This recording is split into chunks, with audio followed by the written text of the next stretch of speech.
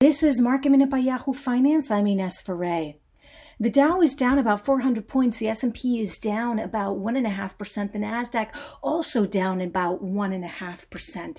Speculative trading is happening today with GameStop. This is a stock that is seeing a short squeeze. This is when short sellers are forced to buy in order to forestall greater losses. That's sending share prices higher. GameStop today was up more than 140%. Also, another company that's heavily shorted is AMC. AMC is up more than 200% also after seeing a short squeeze today. Starbucks is under pressure after mixed quarterly results, and Microsoft is up about 1% after its quarterly results. For more Market Minute news, head to yahoofinance.com.